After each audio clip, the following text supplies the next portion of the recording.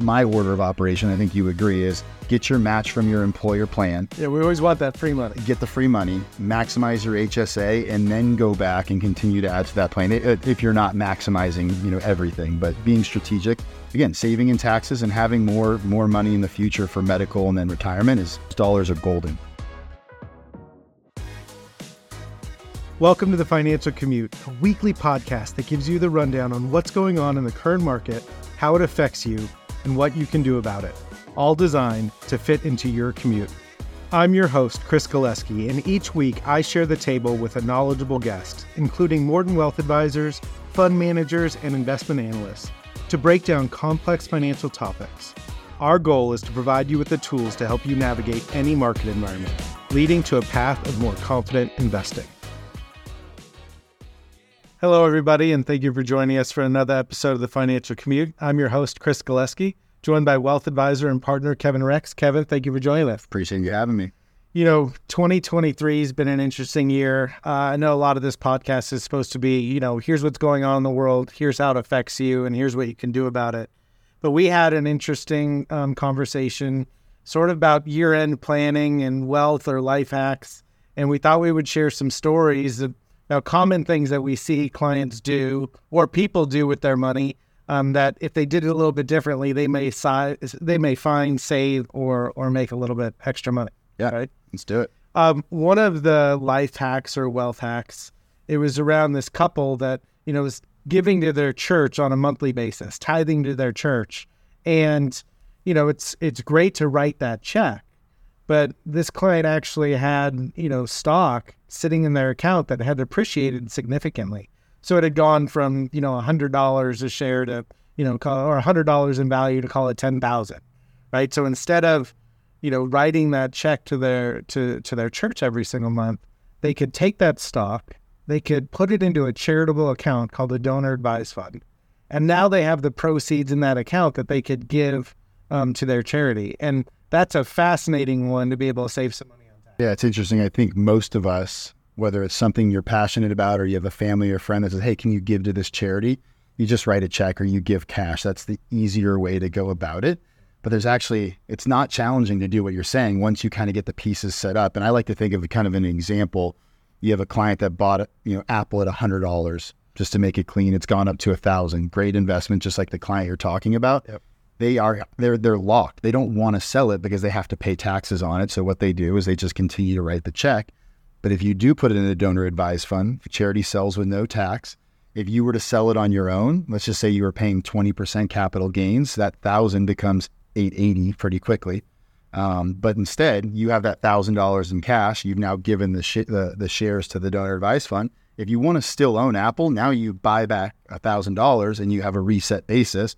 Or if you wanted to trim it anyways, now you're out of it, you have flexibility. So you're still getting the same result to the charity, but you get more money in your pocket. Right. You're paying less in taxes, which I think is fabulous. I mean, one of the biggest problems that we see with people in terms of making decisions around money is being tied to the tax impact. Yeah. Like, I don't want to sell that, or I can't get rid of that, or I don't want to do anything because I don't want to pay all these taxes. It's one of those reasons why a 1031 exchange in real estate just means that you're overpaying for that next property that you want to get because you want to avoid the 30 to 40% haircut for taxes, capital gains. DST's in the same boat. We'd rather put it in a DST, a Delaware statutory trust, and pay higher fees and maybe not get as much return. But if we save taxes, it's that anchoring effect. It's we don't want to pay taxes, so we'll do anything to avoid it, even if it means we have less in the end, which doesn't make sense conceptually, but we all do it. It's just hard to give more money to the government for a lot of us. Yeah, I think if we had more say in terms of how they spent that money, maybe a lot of us would be, more inclined to pay more tax. But it is just fascinating how much that tax decision plays a role in how people make decisions around money and risk. Just when you think about tax savings, I don't know about you, I don't believe that we will pay lower tax rates in the future, right? We think about just the deficit and the debt that we've built up. Taxes are the least path of resistance is going to be higher tax rates. And so I think tax planning, tax mitigation strategies are going to become more and more important and top of mind. They already are, but even more so in the future. Yeah.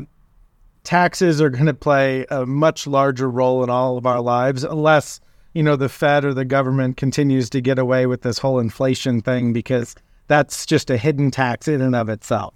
But yes, with as much debt as we have and, some of the things that we need to fund, infrastructure and entitlements, we're going to need more tax revenue, because just the interest expense along our debt, not to go off a tangent, is outrageous.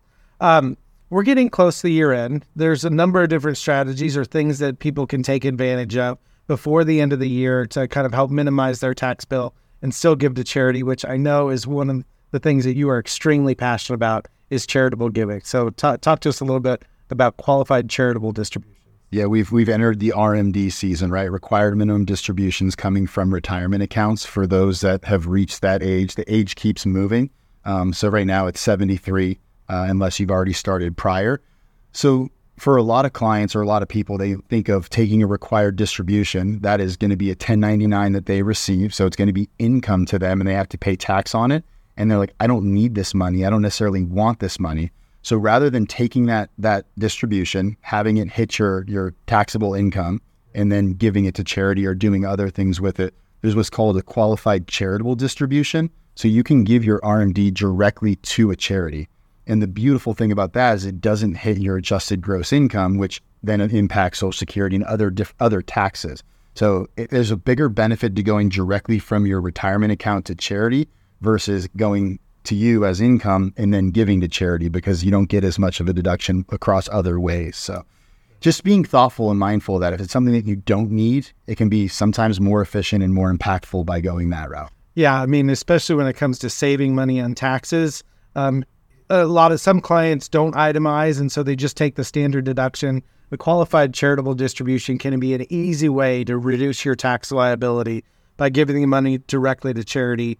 A couple of things that you need to take note of. I believe the cap is $100,000. Yeah. And then the 1099 that people receive in the mail, it doesn't have it listed out saying, hey, this is how much you gave directly to charity. You still have to keep track of that number and tell that to your CPA so that way they can go and handle the accounting of it there. Yeah, absolutely. Yeah. They're kind of hoping you slip up, right, and double pay. Yeah. I know real estate here in Southern California is just one of those fascinating pieces or investments. But, it's a large asset for a lot of people. If it's your primary home, you're capped with certain, limits to be able to write off for deductions or interests. Talk to us a little bit about something that you've known for a while and helped advise clients on, to get around that $750,000 cap on the interest exclusion. Yeah, for most of us, our mortgage will be over $750,000. As you mentioned, housing costs are very expensive around here. And this strategy does not apply to everybody, but most of my clients that want to downsize or they want to move, they've already locked in their mortgage rate at 2.5% or 3%, and they're looking at getting a new home at 7 to 8%. They don't want to move because of that burden. And so one thing you can consider is if you actually purchase your home for all cash, and then within a reasonable amount of time, you refinance, pull cash out, let's just say you pull out 60% and take that cash and put it directly into an investment account.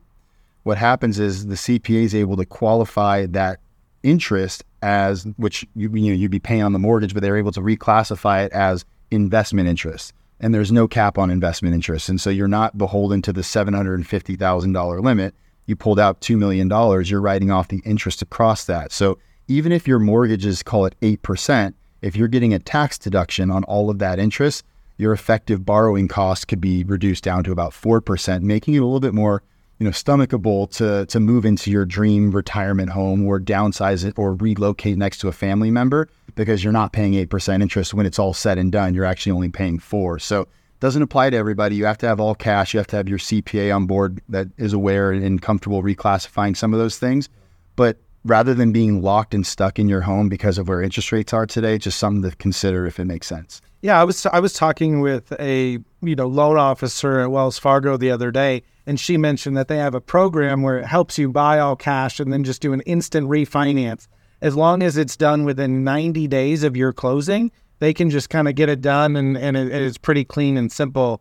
to where it's not classified as a refinance, but it essentially accomplishes the same thing, which is fascinating. It's one of those little tips and tricks that, some people, not everybody's aware of. Some people can take advantage of it, and it helps you kind of get around some of those annoying limits around deductions and interest expense when it comes to, hey, I would like to pay less taxes. That's one of the strategies. Yeah. And ideally you're paying all cash. So maybe you get a better offer you can get a lower offer on the home. You can be at the top of the competitive battle for that property, right? Because sellers typically like all cash because the certainty around closing versus the issues that might come with the financing issues. Sure. I mean, the seller's always getting a check at the end no matter what, but I guess all cash just feels a little bit better than when you think about borrowing, all of the red tape and things that can go wrong when you're dealing with a bank, and we've gotten loans, and it's like they're asking for your blood type, right? They go through everything. And so if you can eliminate some of those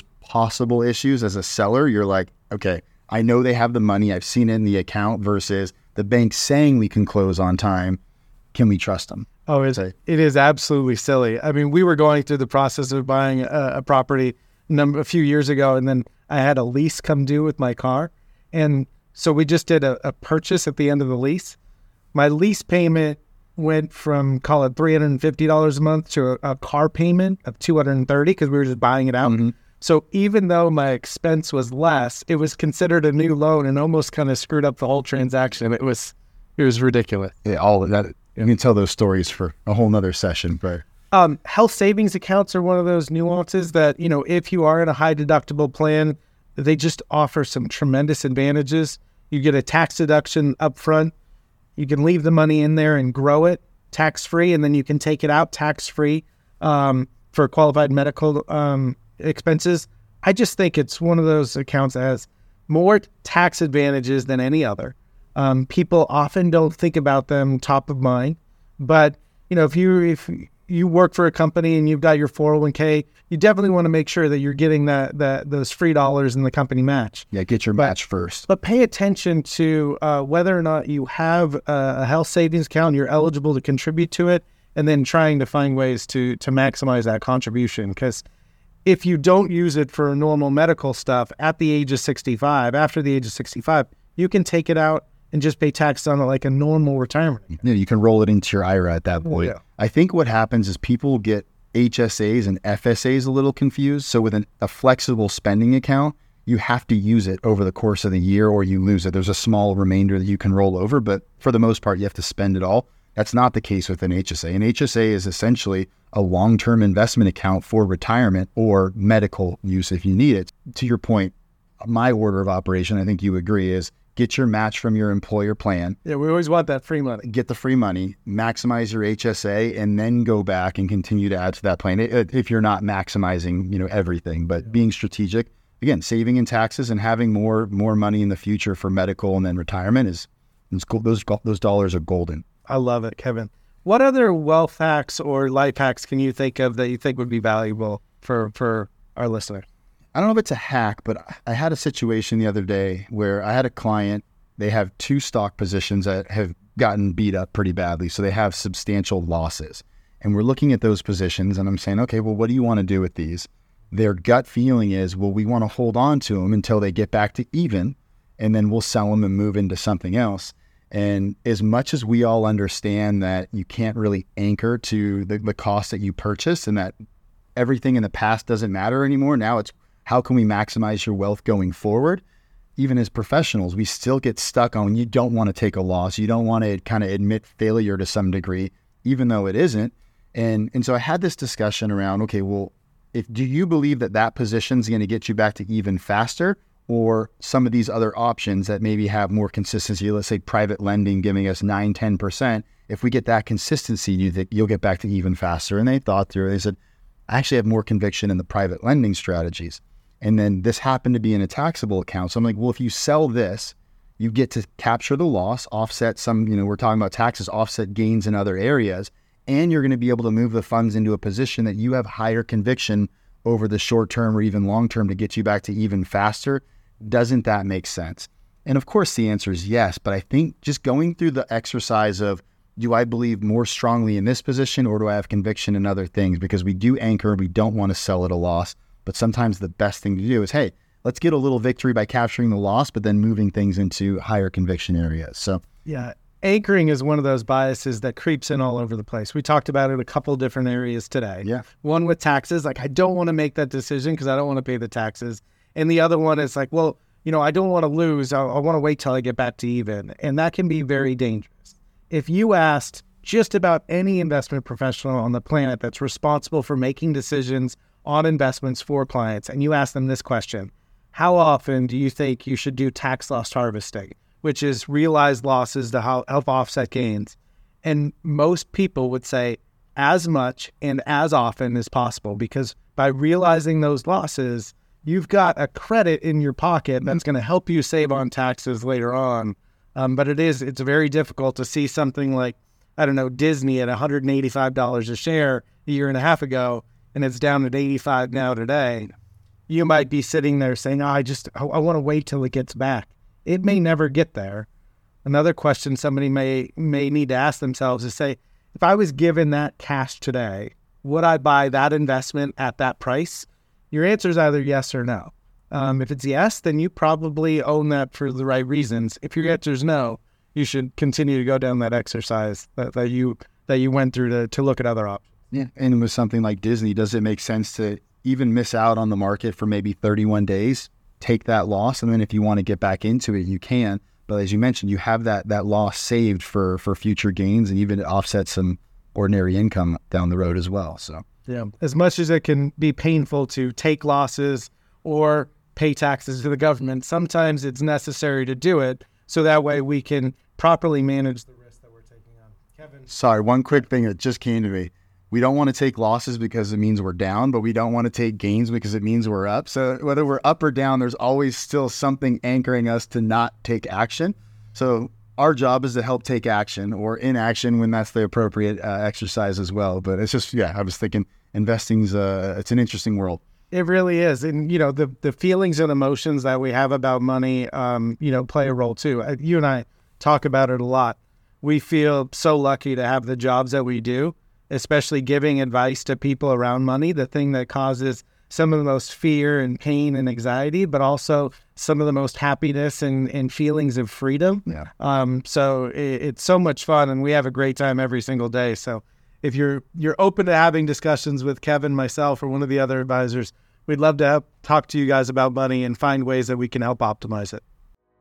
Thank you for joining us. We hope this episode has provided you with a roadmap to feel more confident as an investor. To receive notifications about weekly episodes, email us at financialcommute@mortonwealth.com.